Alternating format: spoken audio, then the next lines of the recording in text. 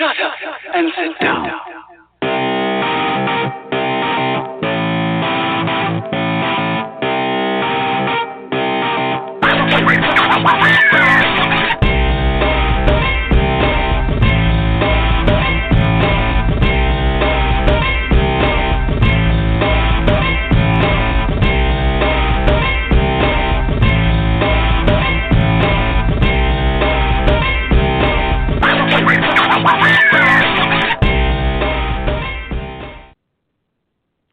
Good evening, everyone. I had a nap, and so now I'm like wide awake, and it's ridiculous. Um, yeah, that happened. Um, thank you guys for joining us in the chat room with such short notice. Looking forward to your questions this evening. We're going to do a writer's table because while I'm super bored and kind of hyper, I had literally no idea what a topic might be. So I'm hoping you guys can help me out. And if you hadn't realized that that's the whole point of these writers' tables, it's me wanting to have a podcast but not actually having a topic. Now you know. I asked Julie to join me. She agreed. She didn't offer a topic either. Granted, I didn't ask her if she had a topic. I would have said no. I'd have been like, what? You want me to think? Because you know how when somebody yawns, it's contagious? And you just kind of go, well, apparently for me, when somebody says I need a nap, it's contagious. So, like, I don't know, 5 minutes after you said I need a nap, I went to bed. When you said you want to do podcasts and I texted you back, that was about 2 minutes after I got up. So the brain is empty. You're welcome. Yeah. I did. I take. I have a atypical reaction to vitamin D. In that it makes me sleep like a baby, and the more I take, the more I sleep. So I have these 50,000 EIU tablets I have to take because my vitamin D is chronically low. Because I'm a night person and I avoid the sun like a vampire. Anyways.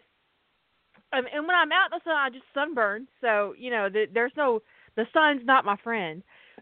But I took one 12 hours. And I thought, okay, that wasn't bad. I'm good. I wasn't. I got up, did my thing, wrote some, and then I was just inexplicably exhausted. It just rolled over me again, and I'm like, okay, I'm gonna go back to bed. And I slept like little kids sleep when they're worn out, you know, the sleep of the just.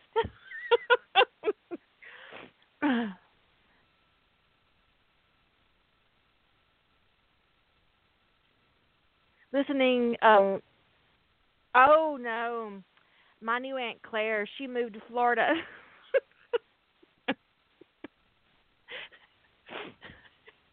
So, that was unfortunate. For me, not for her, you know. She does send me postcards, though. I love getting postcards in the mail from people, and because, you know, people don't often send, you know, physical mail. But she keeps sending me postcards of hot men on the beach. I don't know where she's finding them. She should be ashamed of herself, but clearly she's not. I've got 4. First time one came in, my husband's like, "Who the hell is sending you some naked guy from?" And he flips it over and he says, "Oh Jesus, women," and handed it to me. And he wasn't naked, but he was simply dressed. Anyway, he was close to naked. He was as close as naked as you can get, and still stick it in the mail without an envelope around it. Speaking of naked, I did have a release of a book yesterday, a short story yesterday. I shouldn't call it a book. It's an ebook. An ebook can be of any length. Short story is 99 cents. It's available on Cobblestone Press. It's also on Nook and on Amazon. Coming soon to iTunes, Kobo, etc., etc., etc. There's a whole big list. Speaking of Kobo, though, did you guys know that Kobo, which was, I believe, a Canadian company that got bought by a Japanese company? Anyways, Kobo is partnering with Walmart. And they're going to put the Kobo device in Walmart. That's going to put some pressure on this. Amazon. Well, not only that, but I think it's going to actually really boost the market. How much of that 99 cents do I get? That depends on where you buy it. Because obviously if you bought it from Amazon, I think that the publisher gets like 45 cents of the 99, something like that, 40 to 45 cents, depending on the like if it's a 70% market, or it just depends on what version of Amazon you buy from, what the exchange rate is, 40, 45 cents. And as the writer, I get 35% of that revenue from distribution. So wow, Amazon really takes a lot. Amazon does. I think Nook is a little bit better. Like the publisher gets 60% or something like that. It's. I asked her once because I am close with the publisher at Cobblestone, and that's why I chose to publish there. I trust it. There's a variant at Cobblestone. I get 35% off the top of the 99 cents, and the publisher absorbs any fees associated with PayPal or whatever. So when you're buying Lady Holder's books or my books, buying them from Cobblestone puts more money in our pocket.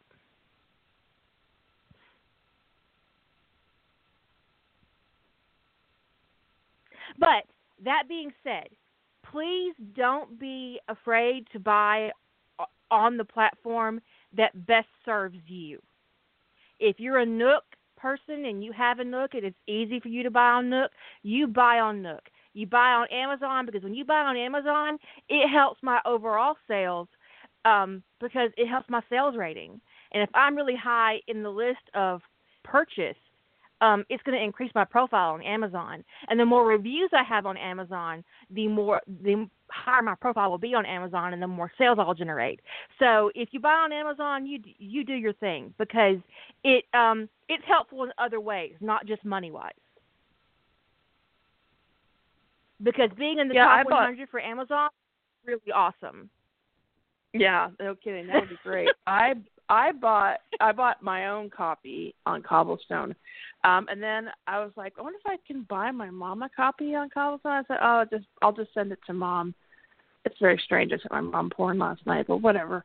So I sent my mom through Amazon, and then I sent 5 other people through Amazon, and I was like, well, it all works. It works out. And thank you. I appreciate it. But yeah, I mean, so my mom was very excited, by the way. Serves you best. Oh, awesome! I hope she enjoys it. Well, I don't want to hear if she enjoyed it, but she's like, I don't want to talk about it. Right. Yeah. But she usually just reviews it. She likes it. That's right. But yeah, I swear she's like your biggest fan. She's like, oh, I'm so excited. She wrote something new. I was like, okay. Don't tell me if you enjoyed it. I want to hear. It's a little short story. The publisher had an opening because of an editing snafu, and that happens. And she asked me to write, and I was like, sure, but don't expect anything long. So, and she didn't, and that's what it is. Yeah, and so, but I really enjoyed it. It's a cute little thing. I have been invited to participate in a series at Cobblestone. So I'm thinking about that. It's what's it called? I told you. Oh, Tales from Neverland. It's a series that another author writes. It's a BDSM series, and I was invited to participate, and I am thinking about it. And but it'll be short stories as well. Jilly gave me an idea for that, and she has an idea of her own. Yeah, I know the author in question, and I have not obviously submitted anything to Cobblestone, but I'm really excited that you guys are thinking about, working sort of at least tangentially to each other. I like her work. I especially liked the werewolf ones. The werewolf ones were Moonlight. Great. Oh, I read them in MHQ. I want to say late last year, but I don't know. We had a thread about what authors do you like in original publishing land in MHQ, and I wrecked her and several other people. So, but yes, she has 3 books in the Neverland series, which I need to read the bigger one. But I'm thinking about it because I do like to write BDSM, and I do like beautiful men, and apparently that's highly featured. So, gonna try it out.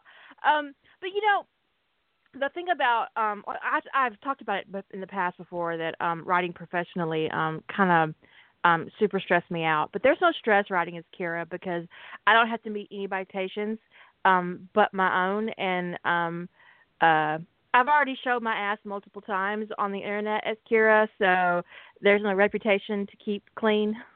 Does that make sense? Yeah. Just like, fuck it. Fuck it. Here, have this short story.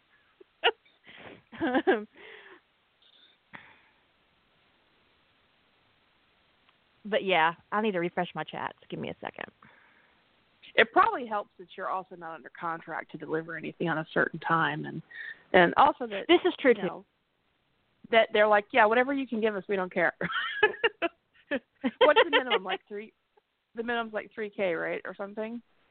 Yeah. So it's like just put 3,000 words, and we're good. But the blue line is just for in-house authors. That's something to keep in mind. But you can get into Cobblestone's author stable. It's a terrible term to use. By writing a tryst or a wicked story. That's $5,000. So the minimum for new authors is $5,000, I think. But yeah, I mean, it's I enjoy publishing there, and I'm very comfortable. And and I was like, because publishing as Kira comes with some maneuvering, because I don't want my name out there, and so yeah, my real name. Yeah. Shenanigans. There are shenanigans. But yeah, there are some shenanigans.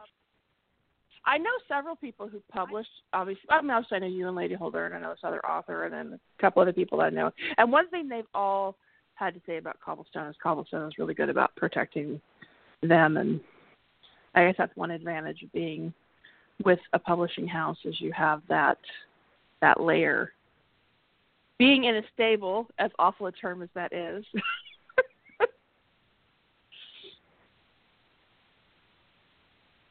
Editing went smooth. There were no problems. Nobody tried to make me not use the word cunt, although I didn't actually use the word cunt in this book. But if I had, I don't think my editor would have said anything. No, I can't imagine that they would have.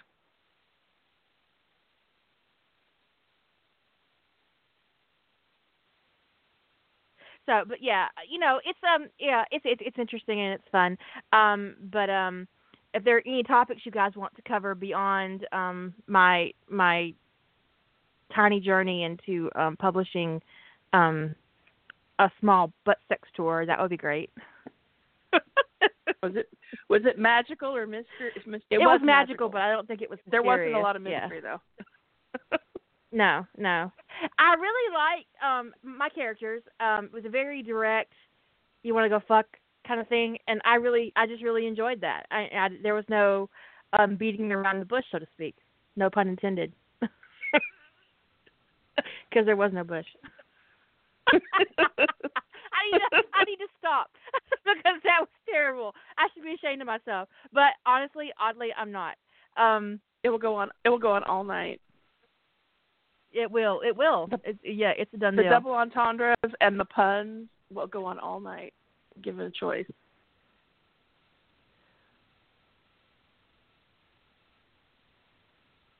Yeah, so I really enjoyed it, and I probably will write a sequel, maybe a longer sequel, because I enjoyed the characters, and maybe do them a proper romance, and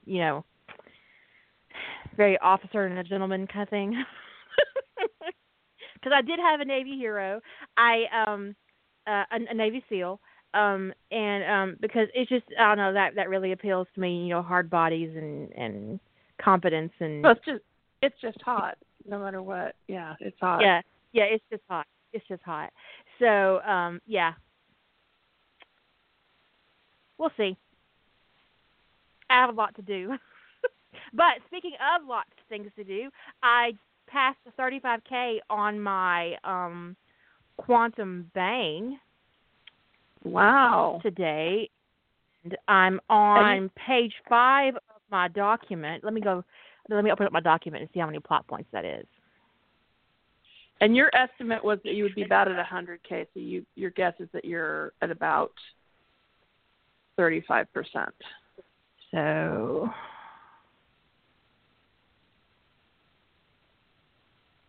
Huh.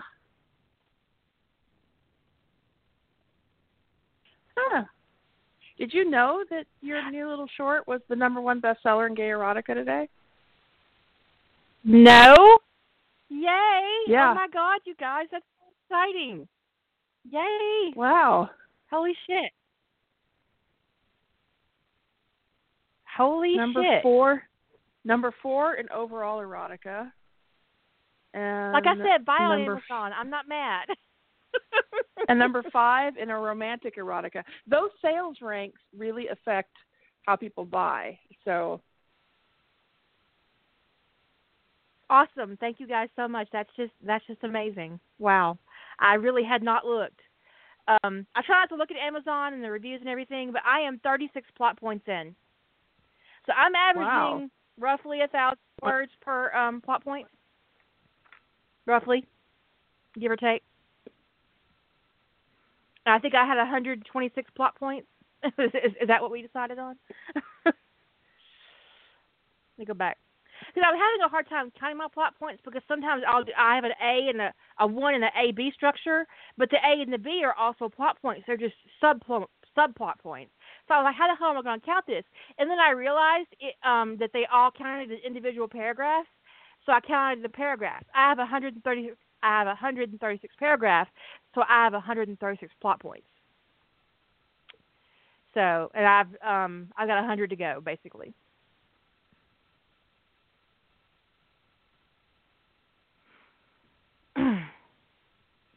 But I'm super excited. I'm exploring a character that I'm super excited. But we can't talk about it because I'll reveal something I'm not supposed to reveal. And I'm trying to be secretive. But it's real hard for me to keep a secret unless it's super important. You might have noticed. One day I'm just going to bust out all my professional pen names. It's just going to come out of my mouth one day, and I'll be ruined. But that's okay because keeping a secret for 10 years, that's like a record for me. You'll do it.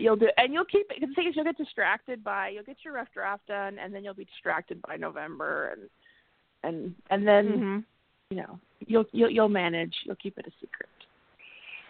Based on my production, I should be finished mid-October, I think. Cool. I almost blurted out. Not blurted because I don't know how you can blurt something on Facebook. There's at least that moment of clicking post that is, a filter, and that's what happened. Is I typed up something that would significantly reveal what I was working on for the Quantum Bang, and then I started going, wait a minute, that's my QB project. Back up, delete that. I'm not posting. I clearly can't be on the internet right now. I need a nap. Time for a nap.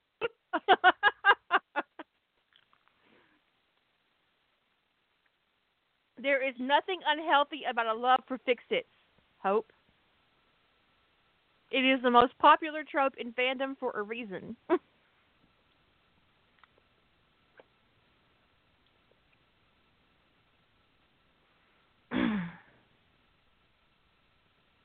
So I was telling my husband about the Quantum Bang, and I told him about how I kind of inadvertently picked the name Quantum and about why.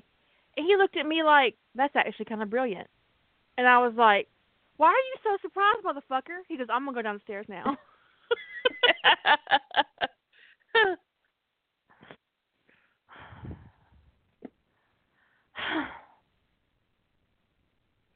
Anyways, I'm smarter than the average bear. But yeah, so my plot document's actually a mess. I printed it out and I've been writing all over it and scribbling on it and adding plot points to it. So I've probably actually done more plot points than because I've added some on the margins and stuff. But you know, that's just nitpicky. But I do have a new character, and it's really interesting having a new character and working through the quirks. It's not an original character, but a new character to me. And when you insert a new character into your fandom, what you call it? Headscape, Mindscape, whatever. Mind Palace.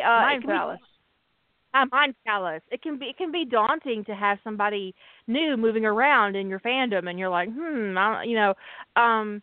So yeah. But we need new topics, so you guys ask a question in the chat room. I kind of want to go over to Amazon and look for my book, but I don't want to see the reviews in case somebody gave me a bad one.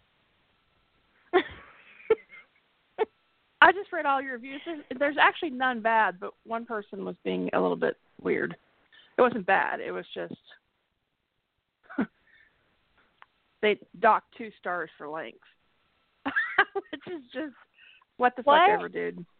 Yeah. Like, it was great, but it was short. 3 stars. Oh, like, I'd be like, kiss my ass. If it were me, I'm not telling you how to feel. Short. Yeah. But, you know, that's actually one of the most insulting things that I ever have happened to me as a writer, both in original and fan fiction, is it's not a compliment to tell somebody that their work is too short. Because it implies that I haven't told you a complete story. It says a lot about my craft if you think that my work is too short.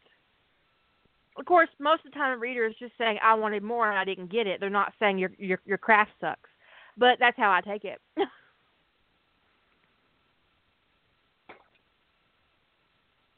Yeah, the short thing is just, I know that it's intended to be kind of like a backhanded compliment. Like, I love this so much, I wanted to, keep reading. But it can be really demotivating and frustrating when all people focus on. Somebody else asked a question about subplots. Did I? Yeah. I thought that I thought somebody asked a question about how many subplots is too many. Did somebody ask that question? Was I imagining? If you asked a question about how many subplots is too many. Okay. Yeah. Ask it again. We lost it. It was way up there. Yeah. I found it. I think the chat room scrolling kind of got me. Okay. So now I've got 4 questions.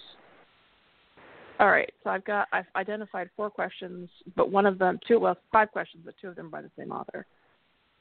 Yeah, it was okay, Ellie. So go ahead. Okay. Ask a question. Okay, so the first question, they're both about subplots. They're from Ellie. How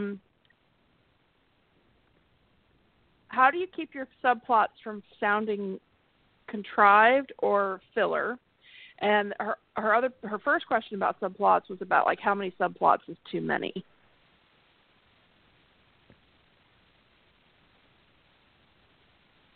I think the number of subplots depends on the level, the length of your project.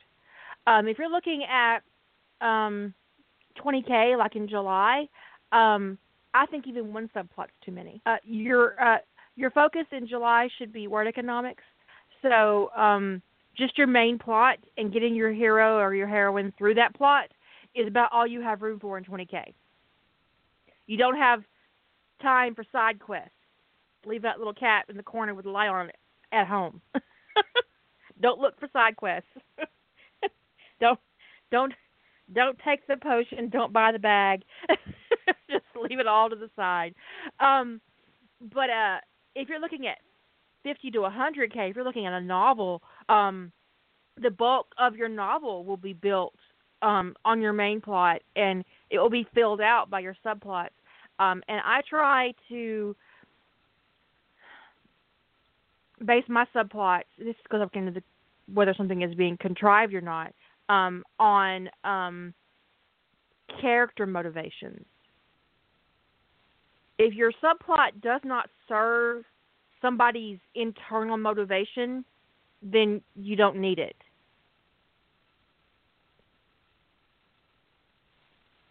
I think one of the biggest things that we see in Harry Potter is that we see all these nonsense subplots coming up, and because intrinsically we want to assign it to somebody's motivations, we end up casting characters like Dumbledore in a very negative light because we are assuming that he has some internal motivation going on for the stupid shit that he did.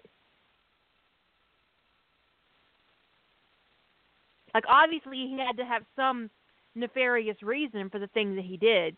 So, because it's so terrible what he did, and their consequences are ridiculous. And so, if your subplots don't have motivations attached to them, your reader is going to attach them for you.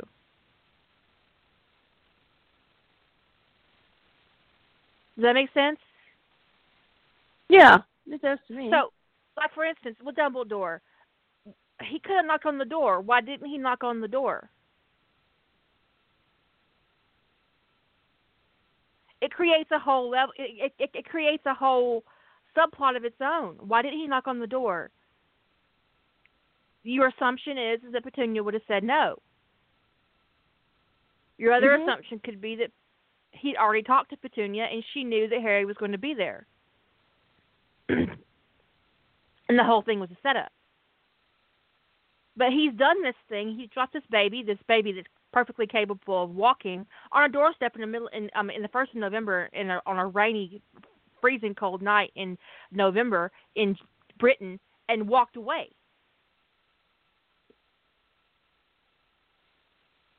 So when your characters have actions that aren't fully explained, your reader is going to create reasons for their actions, and the same thing goes for subplots. If you got a subplot running in your background that doesn't have any kind of character attachment assigned to it, it's going to look contrived and weird.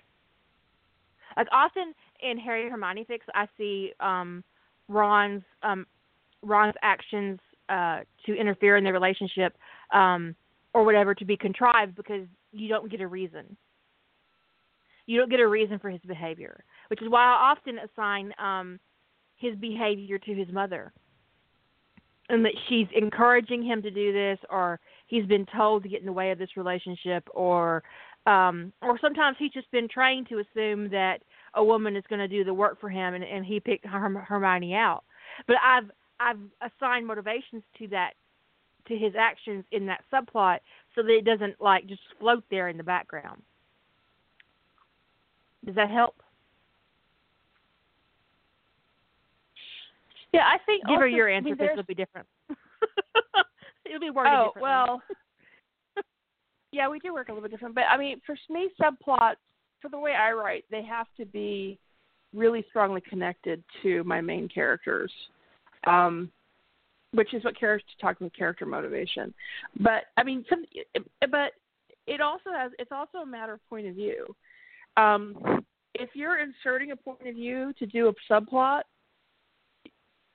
if that, I actually was challenged that point of view has that subplot has a purpose, because if you need a new point of view to manage a subplot, man, that would have to be a really big novel for me to think that would, and a really big subplot for me to think that was a good idea. Agreed. Because it becomes an issue of is it distracting? It's not so much contrived, but is it distracting from your? Okay, so sometimes it's easier to give an example of something that I've written. And And it's easier to do this with my own work than to do it with somebody else's work, because I know when I'm talking about my own work that I'm getting it right, and I can only guess that I'm getting it right about somebody else's work. Because somebody did ask me once why I use my own work as examples. When I, it's because of that reason. If you get it wrong, like let's say I just picked let's say I start talking about Lady Holder's story or something, right, and I get it wrong, well, that could be really obnoxious, and I wouldn't want to be in that position, and I wouldn't want to put her in that position. So I would have to work that out ahead of time. So that's why I use my own work as an example when I'm dissecting something.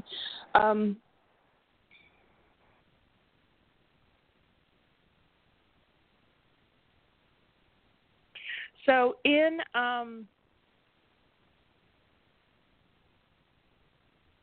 Emergence is a little bit of a difficult one to get subplots in, because I've talked before about that I should have cut that off into like at least 2, but probably 3 novels.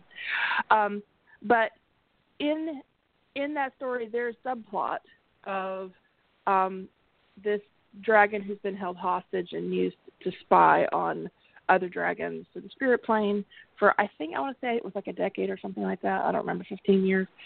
And there was part of that was the main plot, but that dragon owns that dragon story, that piece, and that resolution for them and finding them and getting them. There was a subplot thread that I was pulling along for about 75K or so.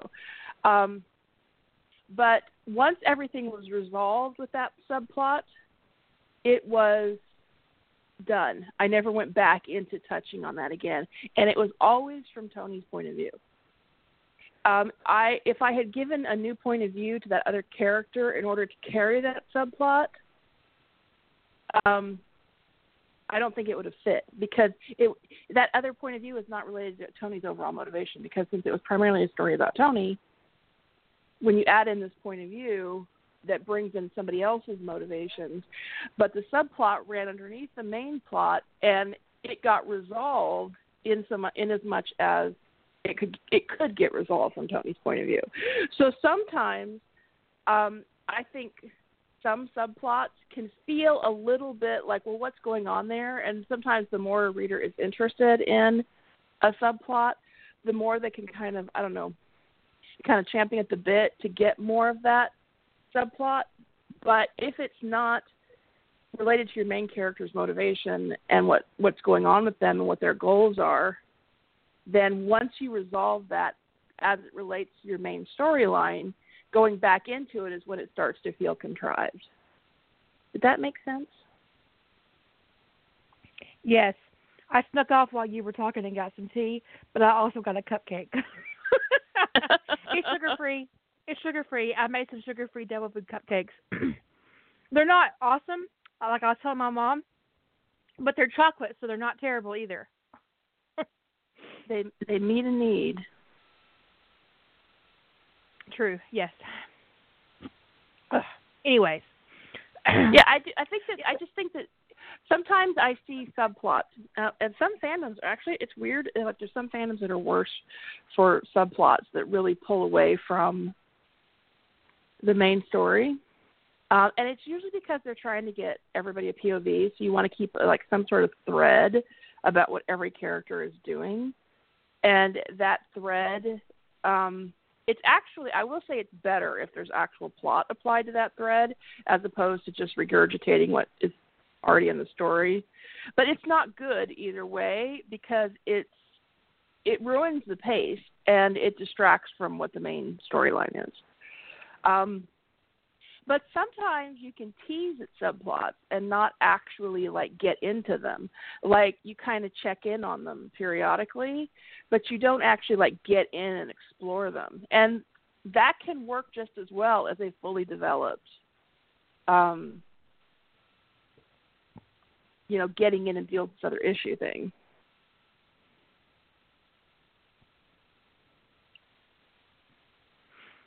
Am I still... Okay. Are you still what? I wasn't sure if I was muted or not. What I was going to say is that I have a subplot that runs underneath Harry Potter and the Soulmate Bond involving Cho Chang and her actions that took Luna, kidnapping Luna for her father's ritual. And it kind of runs under the background in that after she's removed from Hogwarts, you never see her again. But you hear from other characters about, what happened in the condition and how she eventually got away with it because she had been memory charmed and they couldn't retrieve the memories. And then the incident with the Goblin Horde happens, and Hermione calls in her debt and uses her debt with the chieftain to basically put a hit out on Cho, her mother, and her aunt. Not Hermione's aunt, but Cho's aunt, to kind of resolve that situation. And it just kind of hovers in the background. And it is a subplot, but it isn't a subplot that ever had a POV outside of my main characters. And it'll be resolved pretty much the same way. Yeah, they'll hear about it, not suddenly jump into Cho's POV. I mean, there are always exceptions to everything, right? There are times when a character's POV only exists for the thread of a subplot. If you've got a big novel and the subplot's really important, and your person who is driving the subplot is not where your main character is, it might be that driven. But if it's dramatically affecting what's going on with the main character, it's kind of could maybe work out. I mean, there's always ways that things that aren't generally a good idea can work. But I just wouldn't give somebody who is not a main, typically it would be a starting guideline for me, is giving somebody who's not a main character a POV just to drive a subplot.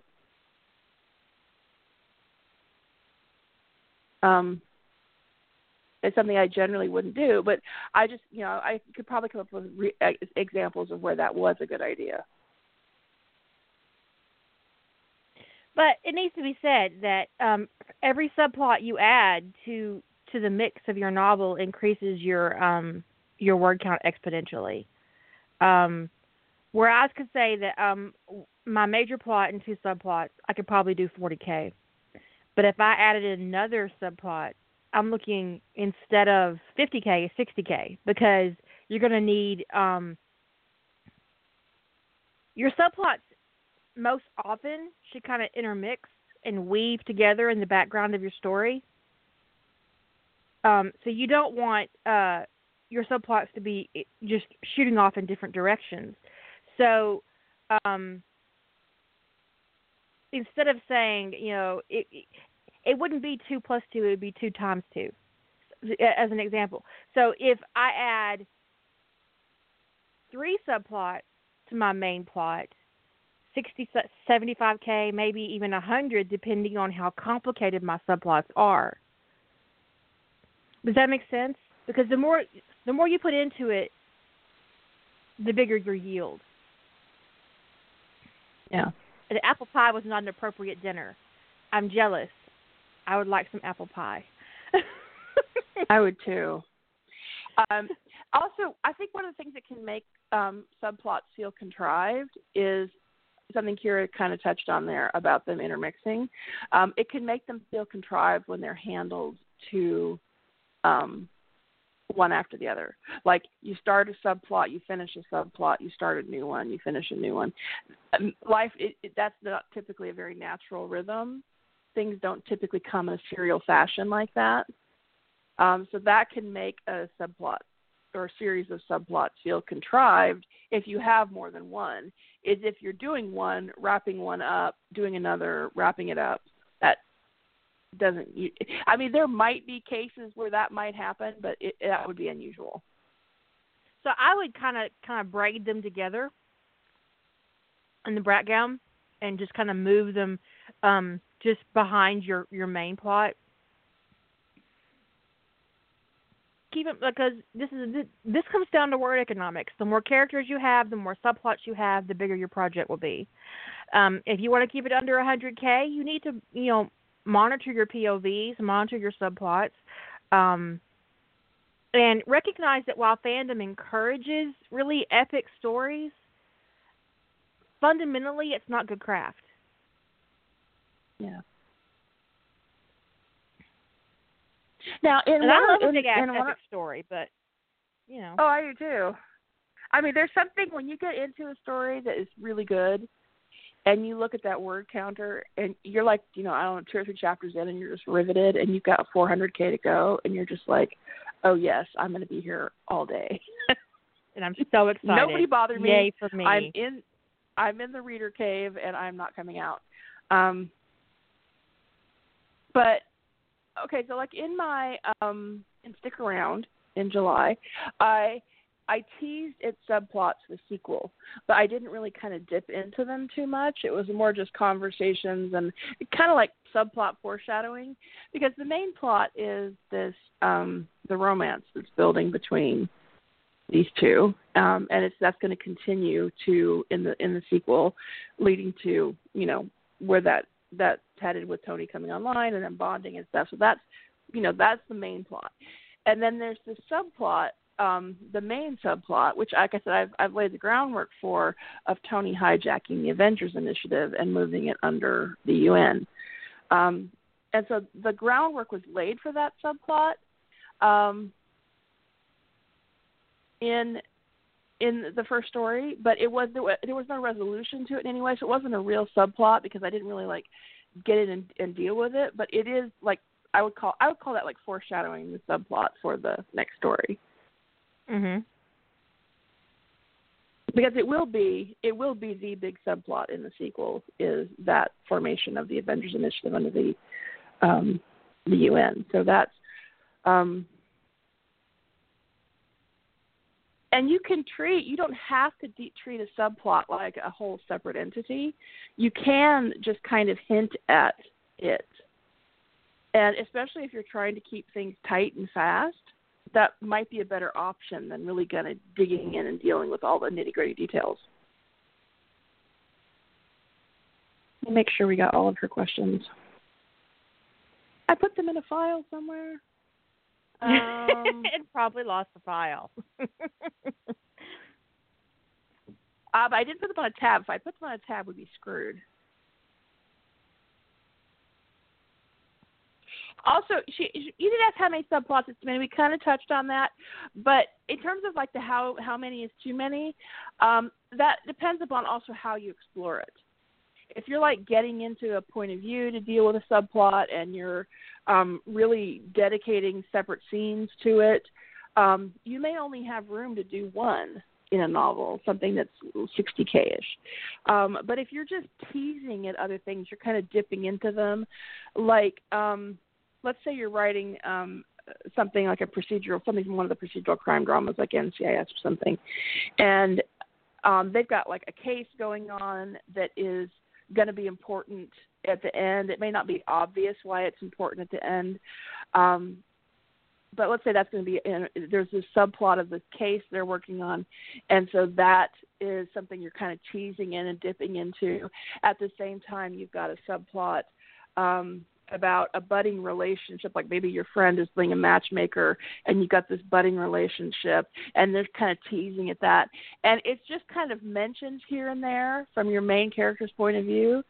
You can actually, if they're woven together that way and it just feels like the natural rhythm of somebody's life, friends, family, work, and it's kind of all running underneath your main plot, and you kind of weave them together and you do mentions of them here and there, you can weave quite a few subplots in that way. And it wouldn't significantly impact your word count.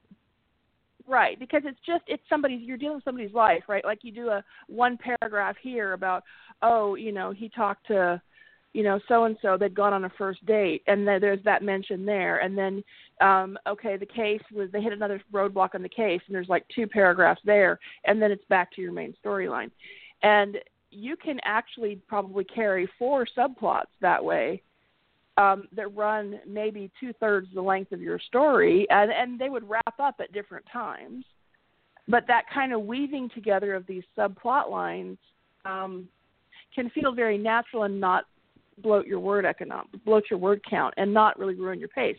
And so the reader would not even be aware that they've been pulled along, through most of your story on multiple subplots.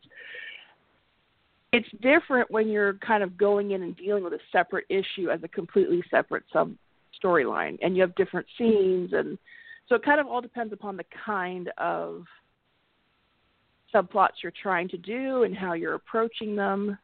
But if you're trying to get your word count up a little bit, but not bloat your word count, that could be the braiding multiple little sub things together could be a way to maybe increase your word count by 10% or something. And I don't think it would feel contrived, but it all depends upon the setting and what kind of fandom you're working in, and so.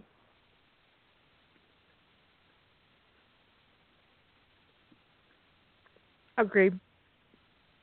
Because a subplot in Harry Potter and a subplot in NCIS are entirely different animals. They're not even on the same continent.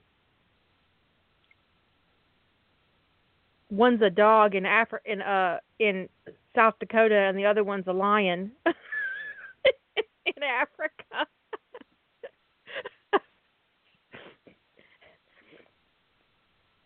Yeah, you just have to. And I know this the hard way. Yeah. Yes. It's just a different approach, There's more than one way to approach a subplot. So there are stories you might not think, like you may not recognize the traditional subplot structure in, but that there might have been multiple subplots just kind of threaded in. And also, if you're writing a short story, that's the easiest way to thread in a subplot, is one that is just running very tightly to the narrative, and it comes in mentions or little incidents that happen with your main character. I mean, the further that, like if you imagined the main plot of a story as a straight line and a subplot as a line underneath it, the tighter that line is to the main storyline, the closer it is, the less words you need, because it's happening along with the main action, right? The further down you drop it, the more you're pulling in separate scenes for it, separate characters, separate locations. So all of those things factor into how many words and what it does to your pace, and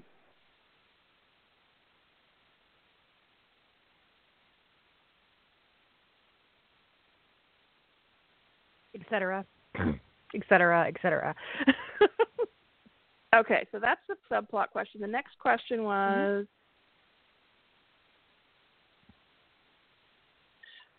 from Claire. I'm trying to work out which story to do a sequel for in April.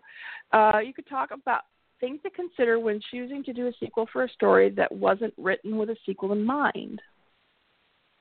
Okay, I actually have that on my agenda as well, because I am considering writing 2 sequels currently, one for November. Although I do like my idea that I have now for November a lot more than I thought I would, and I've been plotting it. But I also have had in the back of my mind doing a sequel for The Air the Angels Breathe, which I never intended on writing a sequel to. In fact, I wrote it as kind of on LiveJournal. Dances with Gary, who's awesome, epically awesome person, and writer and artist. She had done a picture of John Shepherd with wings. And I thought it was a picture with him with white wings. And I made a comment on her art, telling her how much I loved it and how I would love to see him with black wings. Well, she made me one. And I was like, well, what am I going to do with this? And then I was like, she just really super inspired me, and I wrote The Air the Angels Breathe for that art, and then it was done. I never really expected to go back to it. And then when we did this Not Quite Human thing, I was thinking about doing that Mutant AU, but I'm really on board with one I've picked that we did the podcast on. So I was thinking I might move that to April. The thing is that since I never had a sequel in mind, there are no plot threads for me to pick up.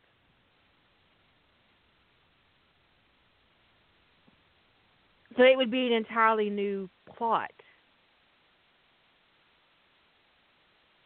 And the other part of it is that John's an only child in that story, and it would be really weird to write John without Matt and David on Earth. So I'm not sure I could take him back to Earth. It's just weird. So it's on my mind too. So go ahead, Julie. Answer this question for both of us.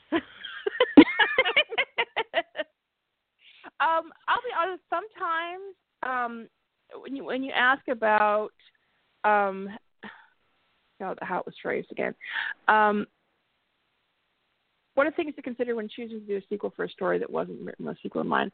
Well, first is, could you tell more story with those characters? Do you like them enough? Do you like the universe enough to want to delve into it again? I mean, sometimes I finish a story and I go, I'm done with this. Not in a bad way, but just in I'm done. I know I'm done. But other stories you finish and you go, you could feel that you could do more there. Not that the story necessarily needs more, but that you like it enough. You like the dynamic. You enjoyed writing it enough that it's alluring to you, because it needs to be alluring to hold your attention and to get you to plot something new. Sometimes this is one of those rare things I can think of where reader reaction can sometimes influence me. Not in a direct way, but sometimes I think a story's done and readers are just like, oh my God, can you imagine what these two are going to be like in the future? And like, I hadn't really thought about it. And I'm like, well, I don't know. And so like, I think sometimes an intensity to see more in a universe, it doesn't like make me want to write necessarily, but it can be an influencing factor sometimes, like in the back of my brain, that people were really jazzed about this universe.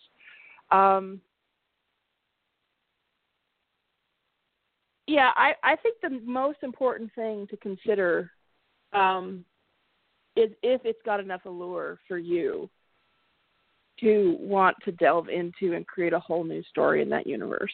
Also, remember, sequel doesn't necessarily mean directly connected story. It doesn't mean a continuation of what you've already written. You could write another pairing in that same universe. It's just that they need to be so like a sequel to let's say a sequel to De Novo could actually be, if I wrote a story where Penelope and Derek get together, that could be a sequel to it. Could be that's still a sequel. It's the same universe.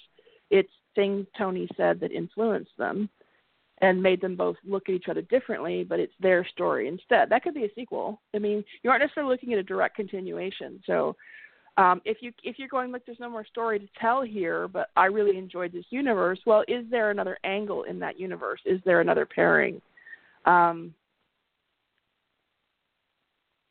If you wrote a story or something, and then you were trying like, well, that story's done, but I really like the universe. Well, you could write the sheriff getting together with somebody. You could write his story next. So the sequel doesn't necessarily have to be a direct continuation of what you've already written. It could be something connected to it in the same world, but not necessarily a direct continuation. So I would think that just the story doesn't have to be crafted for a sequel. I think it just has to pull you in and make you want to write more. You have to enjoy that universe, that fandom, those characters, the way you wrote them, to even sit down and try to consider what other stories there are to tell there. Because if it doesn't hold your attention from an interest level, it's not going to hold your attention through the writing. The two stories I'm most considering for sequels, one of them is in this camp, and one of them is in the. I wrote it, not so much planning to do a sequel, but I definitely laid the groundwork that I could do a sequel. There were lots of threads I could pick up and pull for a sequel. Whereas the other is If Found. I didn't finish If Found. When I finished it, I did not finish it thinking I'm going to write a sequel. And there are threads I could pull to write a sequel if I wanted to, but I didn't write it with that intention of writing a sequel. But I love the universe so much that it is my lead contender for April, is to write a sequel in that universe. But the sequel I would write is not connected. It would pull no thread. There'd be no thread pulling. It's actually the story I plotted. I'm trying to think if there's any threads that I'd be pulling. I can't think of any off the top of my head. But it was an easy universe for me to look at and go, I could put a sequel there because I like the universe so much and I like working with those characters. And it just would be really an inspiring and motivating universe to work in. That was my example of looking at it and deciding this would be a good one for a sequel. And the sequel I plotted for that one. Now I'm even more convinced that I don't have a sequel there. Uh-oh. It's good to know, though. I don't think I have a sequel there. I mean, when it comes to I have lots of stories that need sequels, but most of them are already in process. Okay, so like Vicious was written knowing there was going to be a sequel. But that sequel to Vicious Heathens already in process. Everybody knows sequel to Journey Home is in process because it's up on Evil Author Day. I mean, a lot of the things I know that need sequels are already in the works. So, and actually, I had started a sequel to If Found, but the idea I got would be slotted in between what is there now and what I had started writing. So it would be it was a completely different idea. And actually it affects the sequel that I'd started, which fortunately I hadn't made very much progress on. So I'm not too sad that I would be ruining that. But the two stories I came up with that could use sequels that I hadn't started or could have a blank slate with, and that I had some reasonable interest was All Your Reasons. Love, so much love. Yeah, and If Found. So those are the two, and All Your Reasons definitely has lots of threads to pull to build a sequel. And whereas If Found was a little bit more of a blank slate. And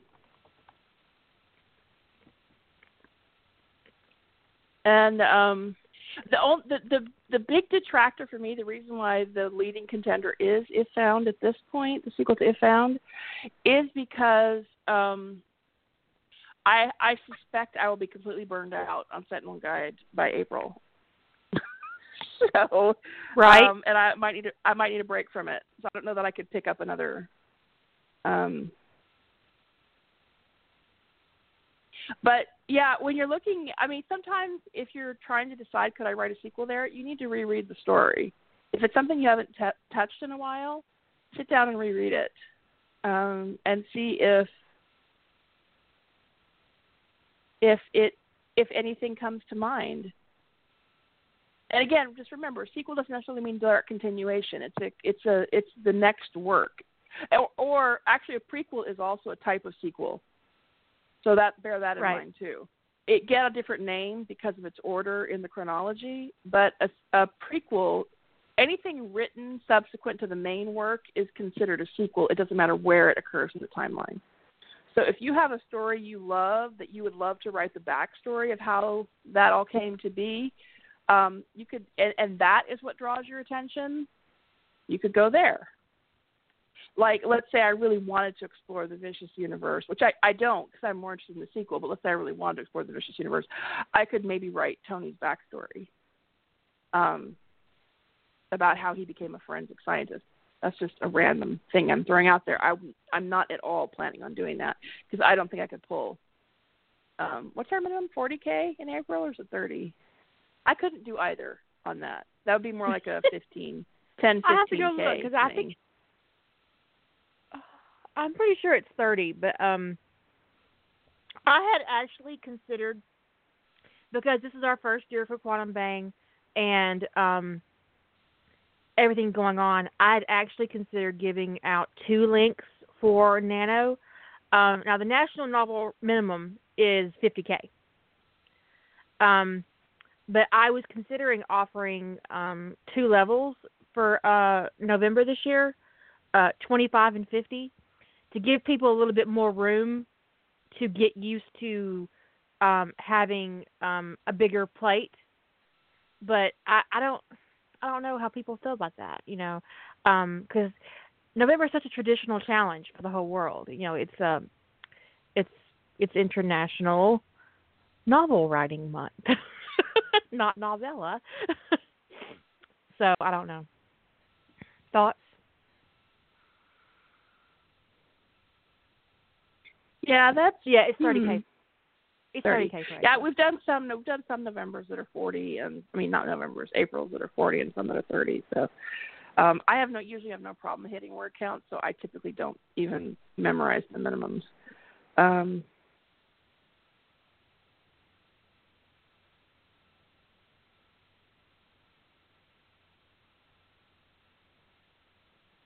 Okay. The 25K thing is an interesting idea.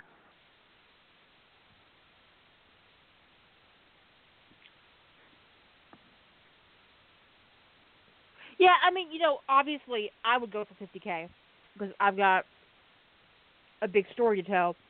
But we have other participants who are looking at Quantum Bang, who are looking at November.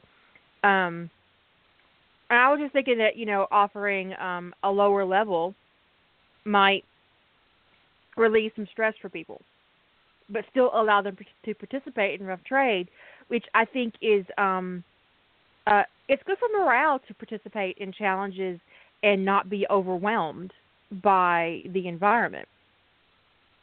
I also have to say that the Quantum Bang blogs that we're doing on the Quantum Bang site for just the writers is very beneficial. I'm really enjoying it. So yeah, I agree. So if you're in Quantum Bang, if you're doing a Quantum Bang and you haven't actually joined the site yet, you haven't signed up, go ahead and sign up so you can come over and do some blogs with us. I think it's really helping us have a community feel like we have on Rough Trade.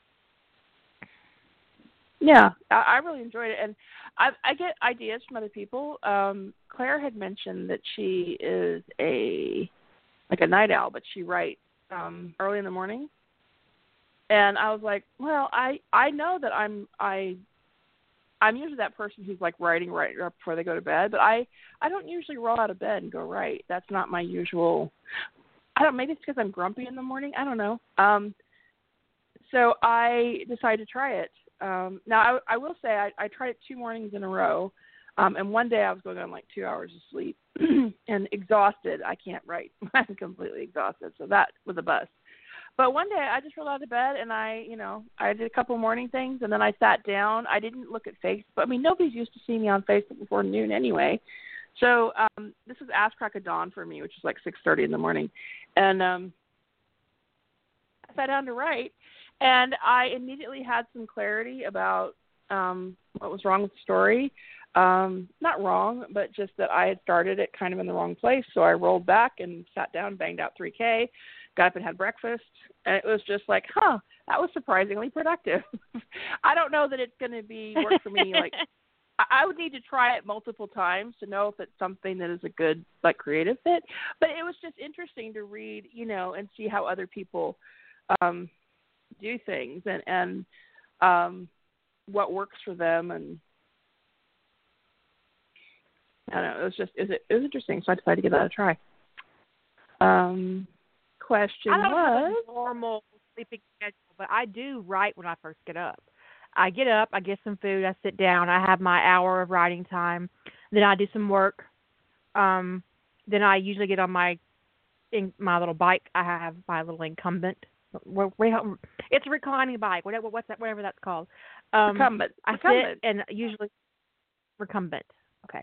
I sit with my Kindle and I do some reading while I'm doing that, and then I come back up and I give myself another hour of writing time, and I answer some emails and do some work, and so yeah, I usually write first thing when I wake up. It isn't in the Ass Crack of Dawn, because at Ass Crack of Dawn I'm asleep.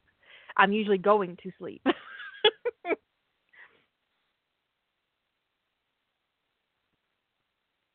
Yeah, definitely. Literal app. First, well, I usually get up twice. it's not uncommon for me to go back to bed for a little bit because I usually get up really, really early, like between 5 and 6. 6:30 actually is a little bit late for that wake up. And then I go back to bed usually for a couple hours, and then I get up again. Now, if I went to bed at 3, getting up at 5 and writing is going to be a nightmare. But if I went to bed at midnight, getting up at 5 or 6 and starting to write isn't an issue. So, but yeah, it was interesting to try writing at a different time of day.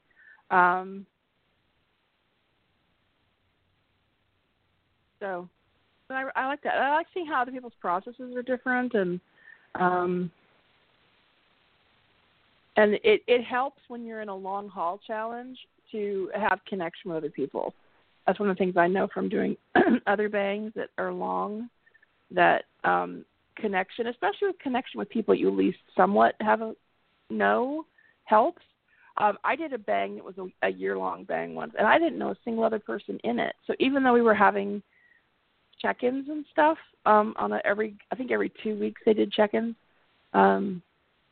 I didn't feel like I knew anybody. I didn't feel like I understood their process. It was, and I'm not saying you have to know people to do the quantum bang. You don't, but you will get familiar with people, and so that's one of the reasons why we decided to also try to do the blogs, is get people an opportunity to get more familiar with one another, because it helps. It helps to be connected to people who are in that race with you. It really amused me to name my blog what I did, because it's a sex joke. Yes. Yes, there's something really amusing about Kira's bang blog. I don't share the details of my sex life, but I'm tempted every time I sit down. Yeah, and when you some mornings I get up and there's like 10 notifications about people's bang blogs, and I'm like, perverts. I mean, but when you're working on a bang, the sex jokes never end, okay? You can't get away from it. There will be double entendres and puns. It's just going to happen the whole challenge. It's just, you just got to accept it. But I think they're really helping us connect, and I think it's actually helping productivity too, because there's a level of accountability in it. You know, yeah. I feel like I can't quit my blog until I've written something, so I can say that I've been productive for the day. I did something. I mean, if I decide not to update my word counter, because I think I'll be almost back today. I should be back to where my counters are accurate. But I threw out I was at like 10 or 12K on this story where I felt like I'd started it in the wrong place, because I had too much exposition to cover past events. And it wasn't like way in the past events. It was a month ago. So I was like, if I have to keep referring back to shit that happened a month ago, I need to start the story a month ago. So I took everything I wrote in a different file, and then I started writing the shit that happened a month ago. And I feel better about, I felt good about it anyway. And some of that stuff will come back in, because I'll need those scenes later. But because I'm a linear writer, until I get there and make sure that scene fits exactly the way it is in the current narrative, I don't keep it in the document. It would just throw me off. So.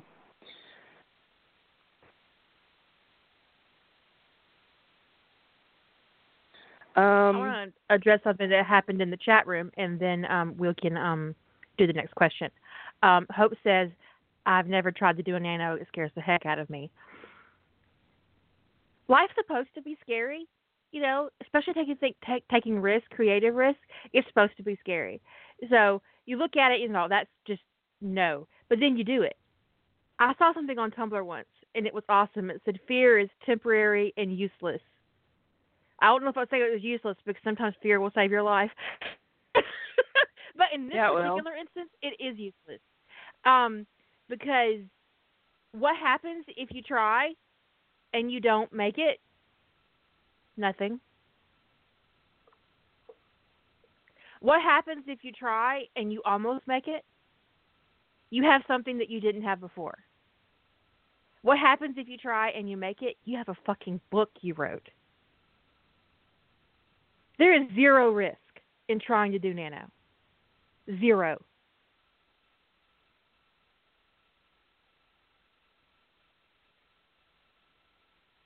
Because you learn. There is absolutely no con to trying nano. You learn from your failure as much as you do your success.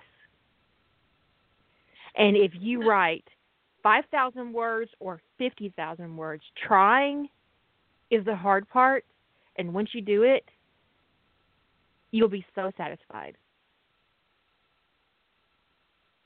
Just saying, yes, I'm going to try this and do it. Go ahead. And no matter how much you get done, you should be immensely proud of yourself.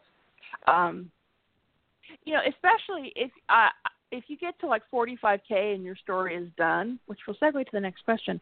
But if you get to 45K and your story is done, you should not be disappointed in yourself. You should be, actually, I would be so immensely proud because you finished. Some people only crossing the 50K finish line is great, but the idea is to write a novel. And if your novel comes in at 45K and you're done, like you got to the end, that is momentous.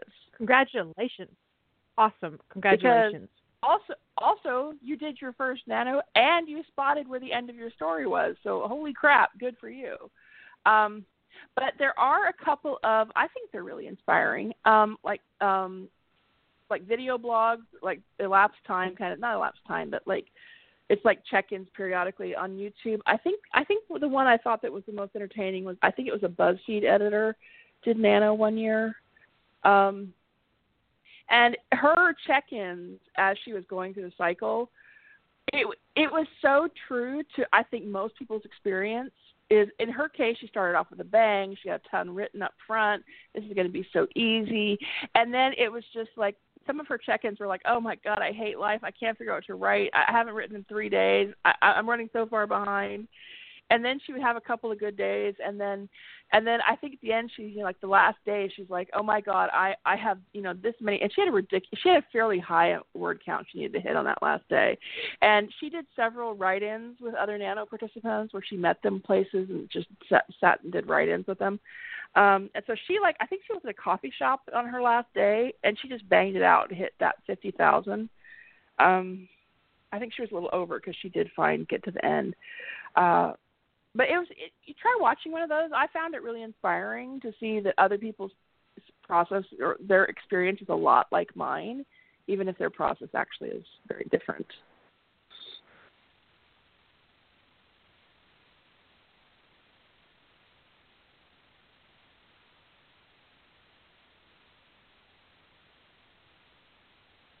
I have to agree that the Order of the Phoenix broke my head too.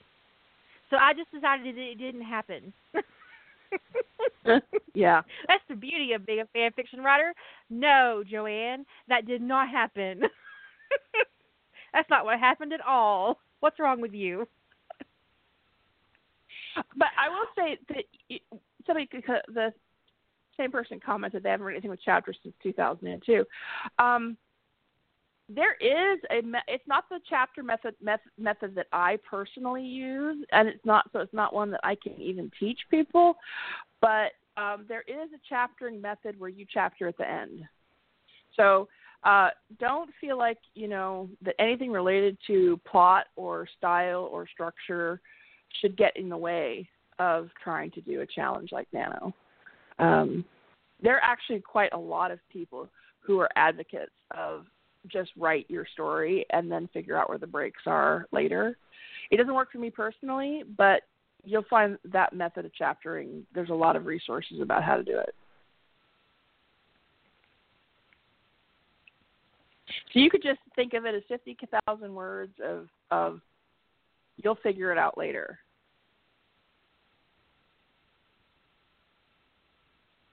$50,000 words of you'll figure it out later. That should be the name of your Nano video. Yeah. It'd be kind of fun to actually write with one of those screen recorders on and just like let it record you stopping and writing and researching and stopping and writing and watching a YouTube video. Yeah. You can do one every day. People be like, how do you get anything done? Okay, our next question was about how do you find the end. This is from Lady Holder. How do you know when you've written a complete story? The whole rising and falling of action. She knows the whole rising and falling of action part, but how can you tell when you are complete?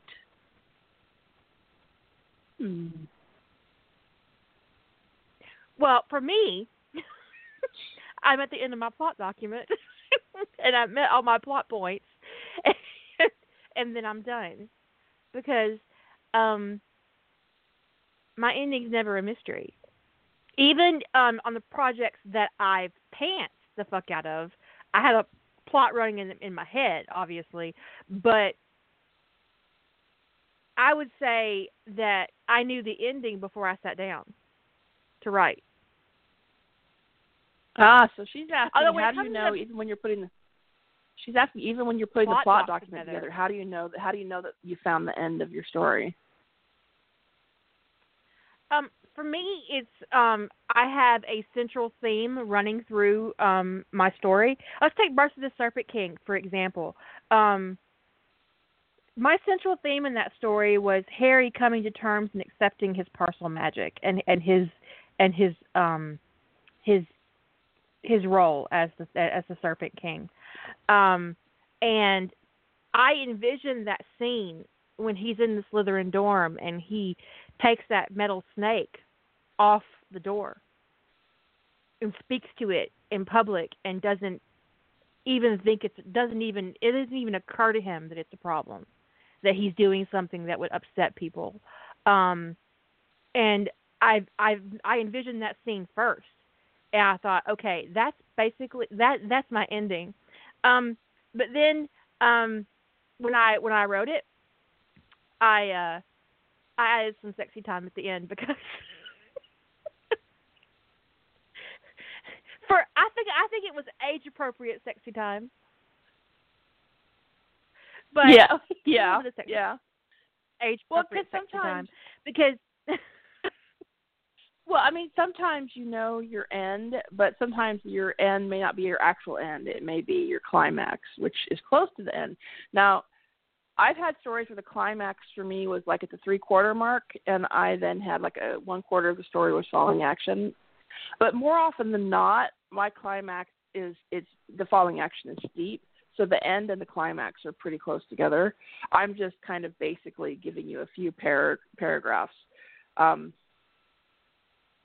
to kind of soften the blow of the story being over.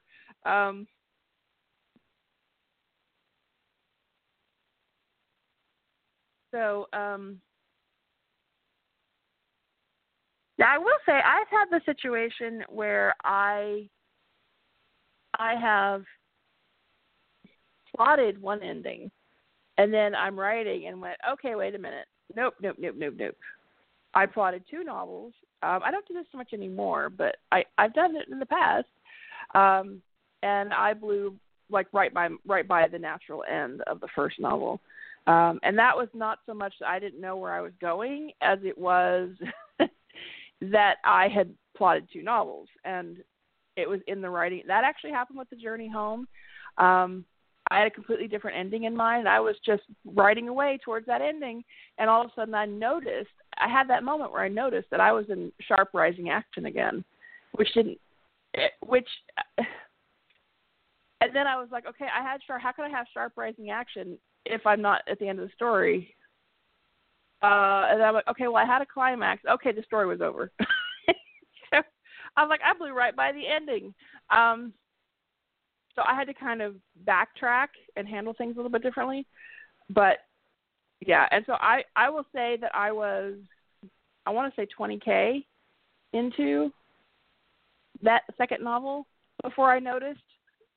So I was being pretty oblivious. I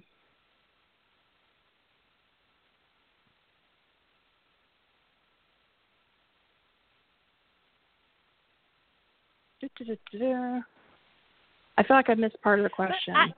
when it comes to like when I'm plotting, I look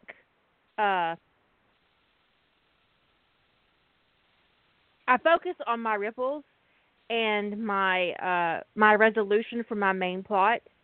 And once I'm comfortable with my climax point, and I've built in as much falling action as I think I want, which is subject to change in the writing process because no plot ever survives the writing process with me, because there is a little leeway, and I build in a little leeway for myself in my plot. And I'm not afraid to take elements out of my plot or say no or add this or add that. I'm not one of those writers who creates a concrete plot and doesn't deviate. I think that actually takes away from your creative process. But once I have my falling action defined, finding my end is a matter of emotional satisfaction. There's after the technical process is met, I like to be emotionally satisfied with my ending.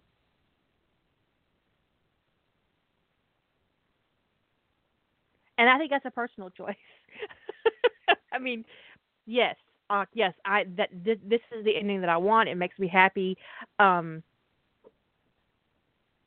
Yes, I'm done. But it's a very emotional process. It's not technical for me. I'm happy with this, so I'm done. Yeah, it's like there it is. Boom.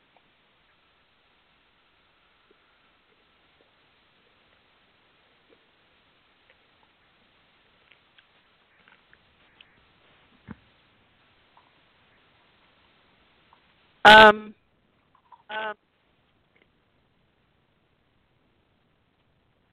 Also, the end. I mean, sometimes when it comes to structure, somebody else's perception of where your climax is may not be your perception of where it is, because some people may, especially if you tend to write romance stories, people's perception is that the literal climax is the climax, and that's fine. How people receive the story isn't up to you, but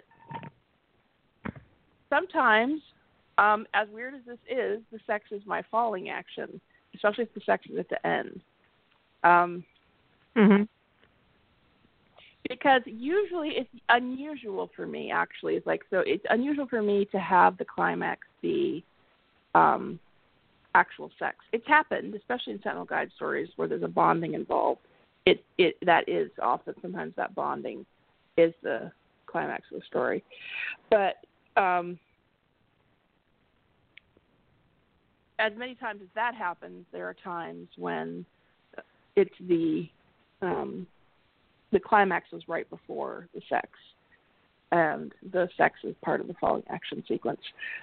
Which, I mean, that's just because that's my intent, is that the high point of the story was whatever happened right before that, and that your sex is falling action. But some people might receive it or experience it as the sex is the climax of the story, which is fine. Yes, gee, if I had gone all the way to the end, it probably would have been, well, I guess it'd be up $350K. Wow, that's epic. Yeah. I was about, I think that story's 120 some odd K, and I was about a third of the way through, in my mind.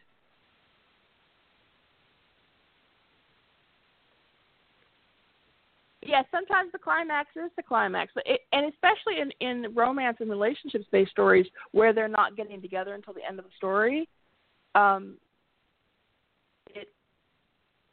sex scene, that final coming together, is often, and that's modeled a lot in romance novels.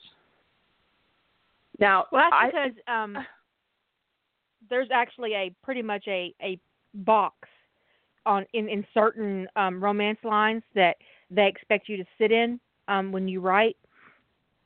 Like in the distant past, like the 80s, the 80s and 90s, Harlequin actually had a structure for their romances, in that you had to There could be absolutely no sexual contact without I love yous exchanged. The man always had to say I love you first, or sometimes it was the woman, depending on the line.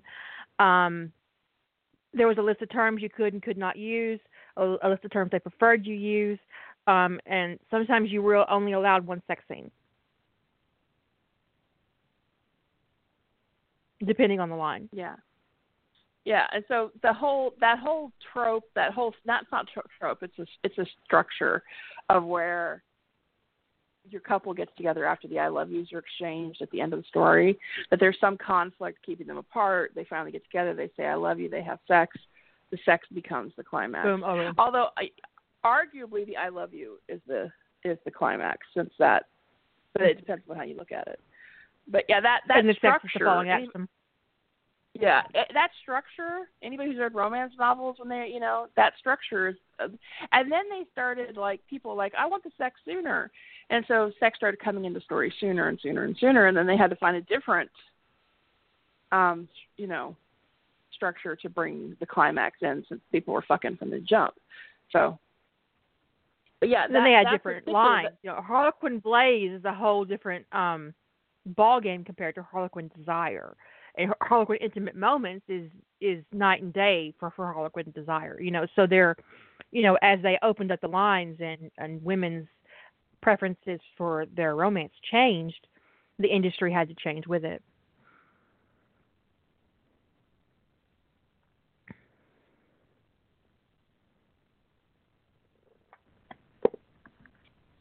So,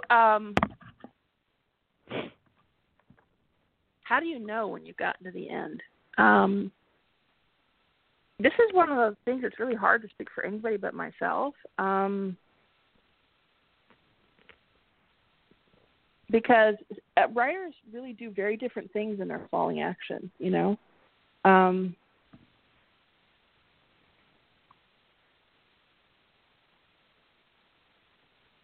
But usually in my falling action, either if it's deep falling action, it's usually just like cuddling and a few words that tie up the general narrative, and then the story's over. That's the falling action. So it's like there's some thread. So like in All Your Reasons, that's the one where the climax was the bonding. I mean. But it was sort of like it was it wasn't just a single moment that was the climax. It was that whole scene of Bruce letting go of his reasons for not being in a relationship. So that was that kind of little arc there where he kind of lets go and accepts being a sentinel. But then in the falling action, I needed to kind of tie up. So the falling action of that story is very like it's like getting you pushed off a cliff. But there was this acknowledgement of that sort of like now Tony's life has been kind of hijacked as much as Bruce's had been, and that they had this new shared understanding and shared experience, and that they were traveling this journey together now. Neither one of them were alone in this. They had each other. And also there's that whole point where Bruce realized that Tony actually needed him more than he needed Tony. I would say that if I were to call the climax an arc, as opposed to like a single moment, it started with that moment that Bruce found out that it wasn't him pulling Tony in, it was Tony pulling him in. And then that whole him letting go of all of his reasons, which is where that title came from, and then the bonding, which is probably the high point, would be them bonding, and then the falling action. So I knew I'd found the end when I felt like, there were things that had been thrown out that hadn't been addressed, like what Tony's purpose was. But that story was about Bruce letting go of what was keeping him from being a sentinel, what was keeping him from relationships. That was what it was about. So that was what needed to be tied up, because it's important there to know what the point of the story was versus tying up loose ends. And people can get so wrapped up in tying up loose ends that they start another story. And not every loose end is actually a loose end, because sometimes you do throw things out there because it don't get resolved. I mean, that's life. That's realistic. So Tony's got these abilities. He doesn't really know what he's going to be doing with them. Why Hugin and Munin are there, that doesn't really get resolved, but it kind of gets wrapped up a little bit more because they're identified as who they are. But what Tony's function is and the whole why of all of that, those are all threads that I could pull for the sequel. But they don't need to be wrapped up and the reason why they don't need to be wrapped up is because they weren't central to what the story was about. They weren't the point. So that's part of how I know where my end is have I satisfied the point of the story? Have I fulfilled that purpose? And anything that was kind of thrown out, kind of teasers I've put out there or foreshadowing, if they aren't serving making that point, then I typically don't think that I need to wrap them up. But I do see people getting into a cycle of and-thenning themselves because they're tying up loose ends, or what they perceive to be loose ends. Like, you could have this minor, like a tease of a subplot or something. It's maybe not a full subplot, but like you've got a character whose brother is coming out or something. And there's little mentions of it here or there about, he's talking to his brother who's having problems with his parents or whatever. But that's just a thing that's going on that maybe for the arc of your story, you are using that to create tension for your character. It's just one more stressor for them, something else they're dealing with. It's kind of the rhythm and flow of their life, but it's not a big thing.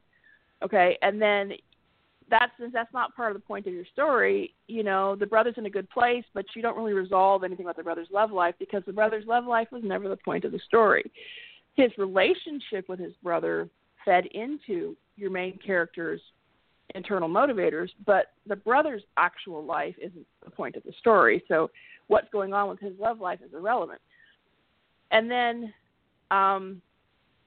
you get 15 comments because let's say you're a whip writer, you get 15 comments about, I wonder what's going on with the brother's love life, and you immediately think, oh, I better wrap up that thread with the brother's love life. Well, there is no real plot thread with the brother's love life, because it was never about the brother's love life. It was about your main character's relationship with his brother. Does that make sense? So anyway, the point of that is that you can get into thinking you have more to wrap up than you actually do. And it's really important in terms of finding the end and knowing where your end is that you understand what you're trying to accomplish, so that all of the things that you're building in to your character profile don't become plot points when they aren't necessarily plot points. Because what character building and world building and stuff don't necessarily have to have anything to do with points that need to be wrapped up if they aren't serving your plot. So after stuff, we had an episode where we talked about that, I think, at least in part, about finding the point of your story or its purpose. And if you don't know that, and you don't have to be a plotter to know that. You could be pantsing the fuck out of it, but at some point you got to identify what the point of the story is. What your central theme is. Whether it's acceptance, finding love, having a soul bond, bonding with your sentinel, there has to be a central theme. And once your central theme is met, your story is over.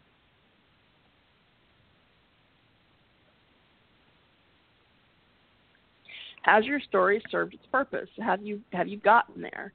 If you have, there might be stuff you find in editing that you do need to wrap up, but for the most part, have some following action and type the words at the end. And there is actually nothing more satisfying than typing the words, the end. Yeah.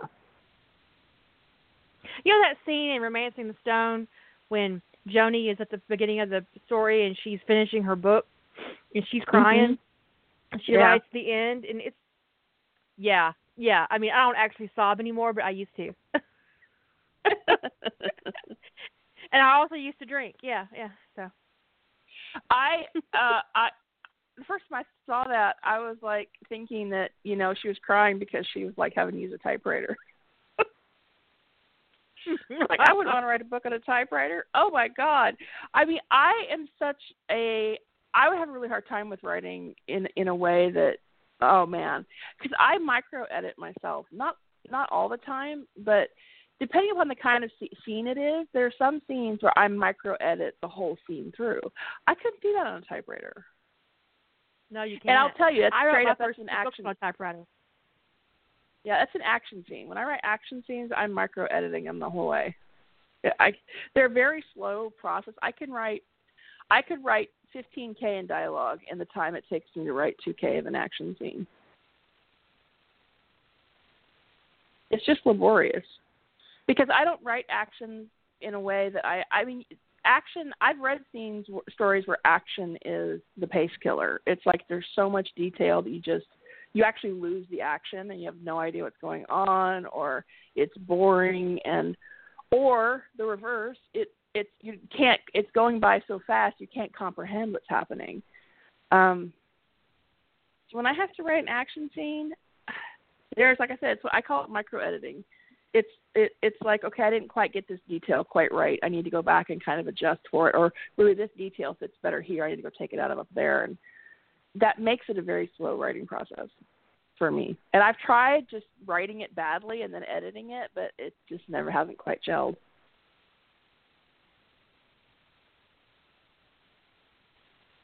So it's really frustrating. There are days I can spend 4 hours writing and have 5, 6, 7K to show for it if it's dialogue, or dialogue heavy, relationship focused, character interaction.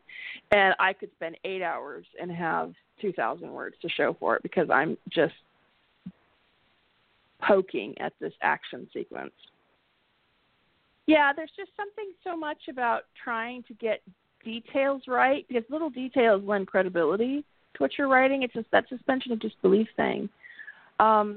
The opening sequence to Stick Around, where I was writing that the Battle of New York from Tony's point of view, or from Dom's point of view, it took me forever to write that scene because I needed to decide what was important, of what was actually going on to feed in, but it needed to be a very tight focus on what his experience was of the battle. But I wanted people to also be able to follow the thread of the overall battle to some degree in his point of view, even though he couldn't see everything. Yeah.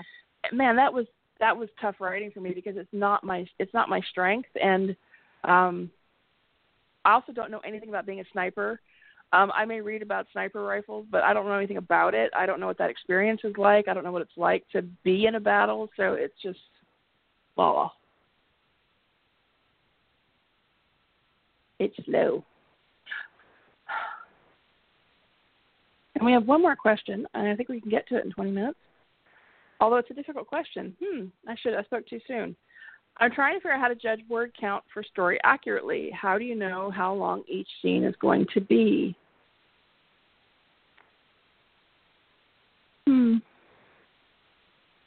We have a whole podcast on this, actually. We have done some on word estimation, but I'm terrible at it.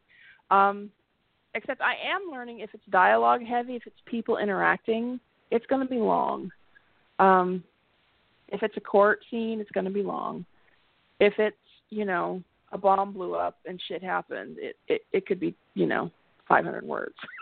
So it depends on what's happening. We did a podcast in 2016 called Word Economics and Storycraft. I'm not sure that's it.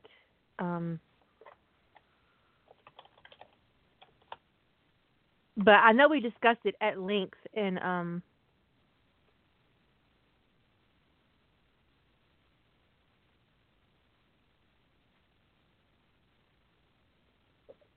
podcast, and basically it boils down to experience.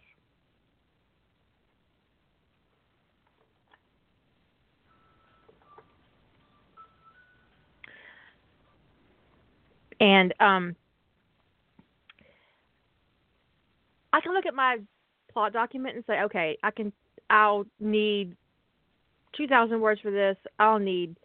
That's going to be a big conversation. Oh, it's a court scene? Okay, 20,000 words later. You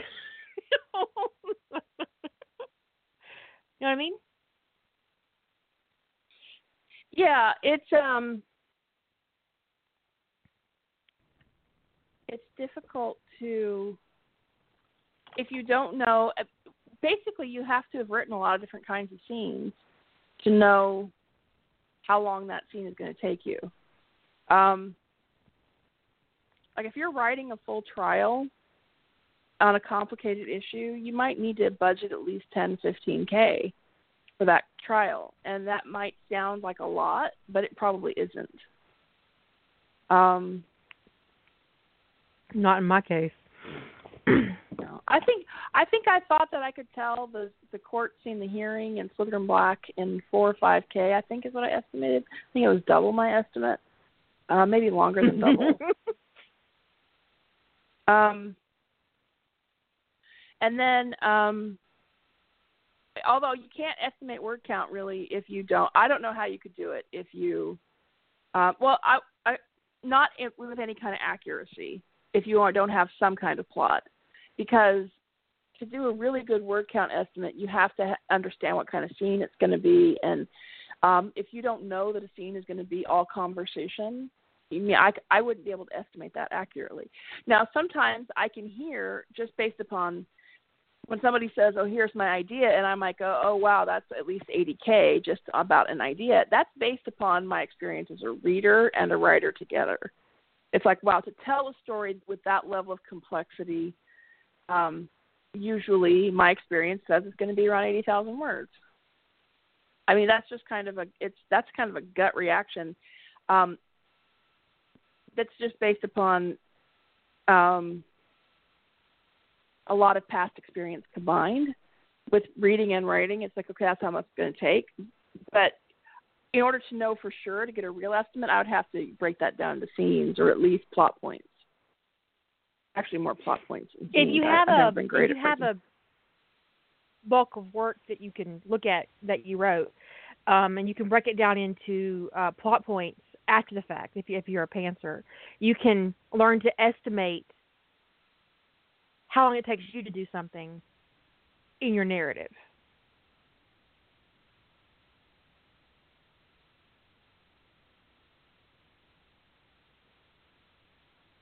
And if you're a plotter, you can just go through your work, pick up your plot, and then assign your word counts to your plot points, and you can look and see what takes the longest. Does that make sense? Yeah. Yeah. I mean, now Kira's got she's averaging 1,000 words per plot point. So she can kind of guess based on the number of plot points she has that, it's going to be blah. But if she were to try to get a more accurate estimate, she would have to look at each plot point and go, is this plot point going to be addressed in mentions here and there? Is this plot point going to be a conversation they have to have? Is this a full scene? Is this a scene with something else? And that is a little bit more like scene. That's like scene mapping.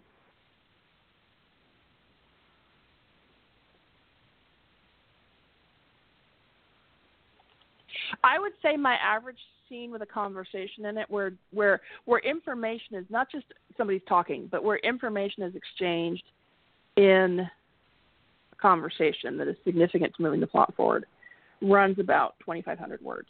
That's an average. I wrote one yesterday that was about 1,500, and I think one of the ones in my July story was about 4,000. So, but on average, about 2,500 words.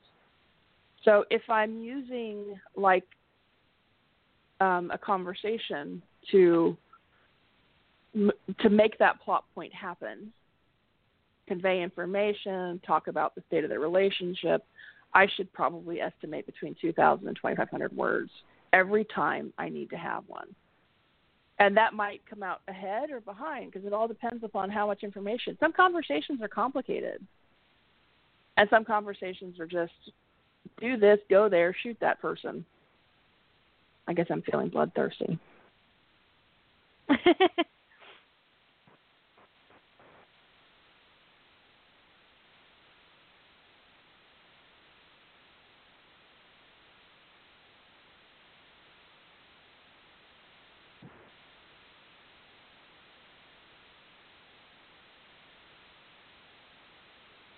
I Googled word count estimating. It's terrible because all the advice about word count estimating relies on having basically a scene map. And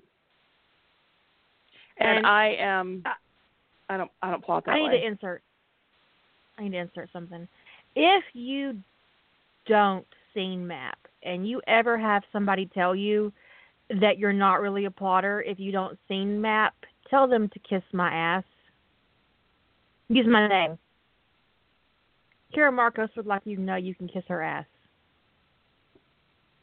Because that's ridiculous. I've had somebody say it to me. I think somebody said it to Julie once. Scene mapping is a skill I have. It's not a skill I employ because I think that employ. Is that right? I might mess it up. Employ. Because yes, you can make bumper stickers. Make sure to put best-selling Amazon writer on it.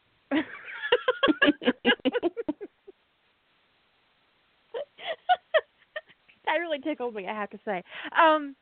But I think people who plot themselves out of a story, who plot their way out of inspiration, it's because they've gone scene map deep. And they think a scene map is required. When a plot can be as simple as 5 bullet points on a piece of paper, or in my case, 136 bullet points, but that's beside the point. It's a big story. But my little story I did for Cobblestone on Top only had 4 little bullet points. Meet, dance, fuck, and invite to dinner or breakfast. Done. And she was not quite 4K per plot point, but close. That seems to be her average. Kira thinks in 1,000 word chunks. But here's the thing. It's for me, and we talked about telling yourself, writing, plotting yourself out of a story. To me, that's where scene mapping does that, just like for Kira. Because when I get into scene map, when I get into structuring each scene, I'm having to work through that scene in my head to understand how it's going to come together. And that story, I'm done. It's so much work that I'm done. Also, I follow somebody that can scene map very well. And I would say they've posted about, stories they're doing, and they'll do screenshots from Scrivener on their blog and about their scene, and they're doing full scene maps, storyboards, the whole deal. They've plotted at least 4 novels in the last couple of years and not written any of them. So I think she's finished 1 novel completely and gotten it published. But a lot of it is just she writes the project, goes, well, I've kind of lost interest in this project, and I don't say anything because it's not my place. But I'm thinking, well, you might be scene mapping yourself right out of your interest. And if you do scene map and you do find that you lose interest in your project, I would suggest that you go up a level and stop scene mapping and see if that helps. And if it doesn't, maybe go up another level on your plotting and see if that helps. Because there are levels of plotting, and scene mapping is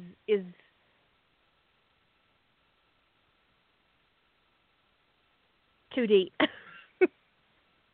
Yeah. Scene mapping is too deep. For some people thrive on a scene map. They're most often, in my experience, screenwriters. Yeah. I would agree. They're very good script writers, and playwrights thrive on scene mapping. But I think a large majority of novel writers don't have any business getting into the scene map. Because I think it destroys. It goes too far, but that's just me. I mean, some people really do that well, but I mean, I don't. I also know this is, a lot of the writers I know who seem to thrive in the scene map. They're writing one novel a year, and the writing is very difficult. It's really work. So I like my writing to be more inspired and organic. So scene mapping doesn't work for me. If it works for you, great. If all you're doing is scene mapping, just move on. Try not scene mapping. Try just giving yourself a set of bullet points and map the scene as you're writing it. So got one more little question that's, I think, easy to ask. The timeline versus the scene map. Well, for a linear writer, the scene map is going to slot nicely into the timeline. For a nonlinear writer, that's not the case. The timeline is the linear series of events in the story, and it's things on screen, off screen, things in the backstory and the world building, whatever affects your world. So, for instance, if you were writing in the MCU, even if your events take place during the movie of the Avengers, your timeline implicitly includes everything that's happened in the MCU up to that point. Including the birth of Captain America or right, including birth dates. Yeah, so there's all of these, and there are things that happen in the future that might implicitly be in your timeline as well. Like there are things that would have had to have been underway at the event during the events of the Avengers for them to, like all those helicarriers would have had to have already been under construction. So unless you're saying the events of the Winter Soldier don't happen at all in your universe, those helicarriers are under construction somewhere during the events of the Avengers. So so the timeline is everything. It's people's birth dates. It's the moon phase. And you may not have all of this. You may not need all this in your story, but your story's timeline technically includes that. Now, your scenes will fall on the timeline. This event occurred on this day. My timeline, I add to my timeline as I go. My actual story timeline, there's a higher level timeline, and then my actual story event timeline. And then I will make notes about off-screen events that are referenced. So like, if I have a scene happening on a Wednesday and I make a mention of something having happened on a Monday, it goes in my timeline that Monday event occurred off-screen. It's referenced in the story. So I don't often do a timeline like that. I will have if I'm in fandom, and I most often am these days, I'll have a canon timeline that I can reference, but I don't often do a timeline of my own project.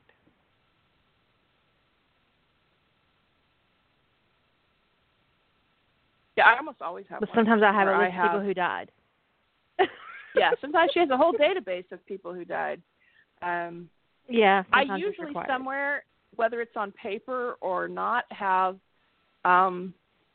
it written down where the date that every event in my story took place. So your timeline could be a lot. Well, I don't know what to say.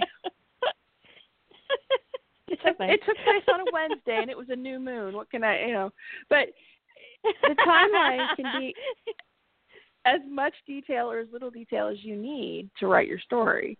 I write more in crime dramas, and I'm usually syncing up and slotting in between canon events. So it's important for me to know, at least where I am in the month, right? So if I'm between episodes, then even if I don't relay it to the audience, it helps me to know that I'm between September 22nd and 26th on these events. But it's a matter of what you need to get your story written. And if you're constantly having to go and check dates and stuff, you need to have more information in your timeline. Agreed. Now, in my For You verse, I'm I have a lot of stuff going on in the timeline. That is actually a very complicated timeline because I'm syncing everything up around the Senate's legislative calendar, which is a giant pain in the ass, I just want to say. Now, I could have chosen to write it without considering the Senate's legislative calendar, but I chose to consider what their working days were when I wrote the story. So I am double checking to make sure whether the Senate was in session at any given point in the story. In other stories, that stuff doesn't matter. So it just depends on what you need. Okay, we have 2 minutes left, and I want to address what Hope just said. She said, I've been writing fanfic since 96. I think if I was going to get better, it would have happened by now. That's bullshit, girl.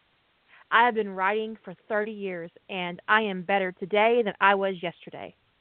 I am better today than I was 10 years ago. You get better by doing, by reading, by writing, by interacting with other writers, by exploring your craft, and it's a process that never ends. And you're a better writer today than you were in 96, even if you don't see it for yourself. Others would.